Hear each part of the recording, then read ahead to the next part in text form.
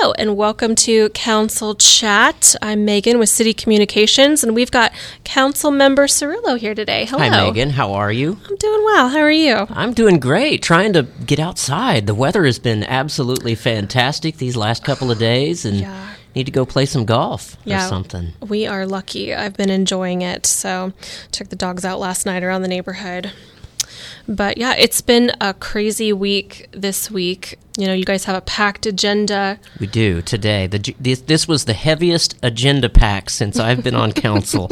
It almost took a cart to load it into the boardroom today. It's definitely packed. But that's usually what happens at the end of the year, you know, as we try to wrap up the year. We have a lot of things that are going on, and one of those is construction on Kellogg. I'm excited to see Kellogg construction at an end for the time being. I mean, it's been the joke our entire lives, you know, that Kellogg is always under construction and it'll never be done, but we're working with the Kansas Department of Transportation on some upcoming projects for the near future, and we can all enjoy a construction-free Kellogg for now. For now. Right.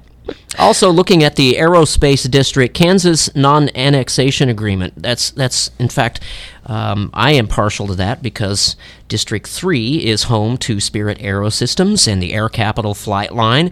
The City Council is looking at extending some of the IRBs for Spirit and Lee Air, the industrial revenue bonds, which provide some tax exemptions for companies. And in order to get those tax exemptions, these companies have to meet obligations. But they're asking for an extension because they haven't been able to meet those obligations because of the downturn in the economy. The pandemic, of course, affected all of us, and they haven't been able to hire as many people as they agreed to hire. And of course, we've been talking for the last year about how it's so hard to find staff. It's so hard to hire people right now with this labor shortage. It's affecting a wide area of the economy. Yeah, so it's crazy. Everywhere you go, you see help wanted signs. It's wild. Right.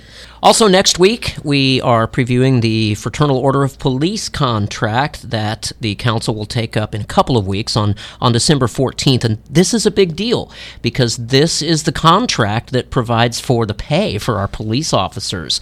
And from what it sounds like, I've been talking to a couple of the FOP membership, and they seem to be very happy with the tentative agreement that's come up. And it provides for pay raises for our Wichita police officers that they desperately deserve. Also looking at improvements for the animal shelter, the park facilities, and a number of playgrounds as well. So we have budgeted money that has been allotted in the budget to give some upgrades to some playground equipment.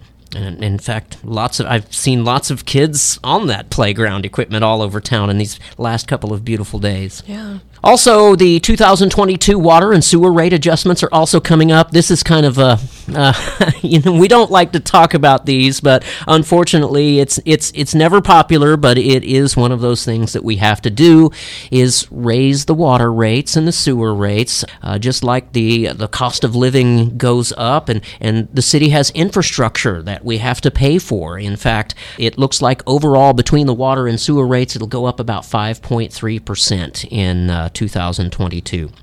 But the city at the same time is doing its best to take cost-saving measures and to keep those costs as low as possible. We are also looking at B&R design services and the budget. That's not a sexy topic either. B&R stands for bionutrient removal, basically the wastewater that our city creates and how the city deals with it. So we'll be looking at choosing a firm to design some of the updates to the facilities around the city.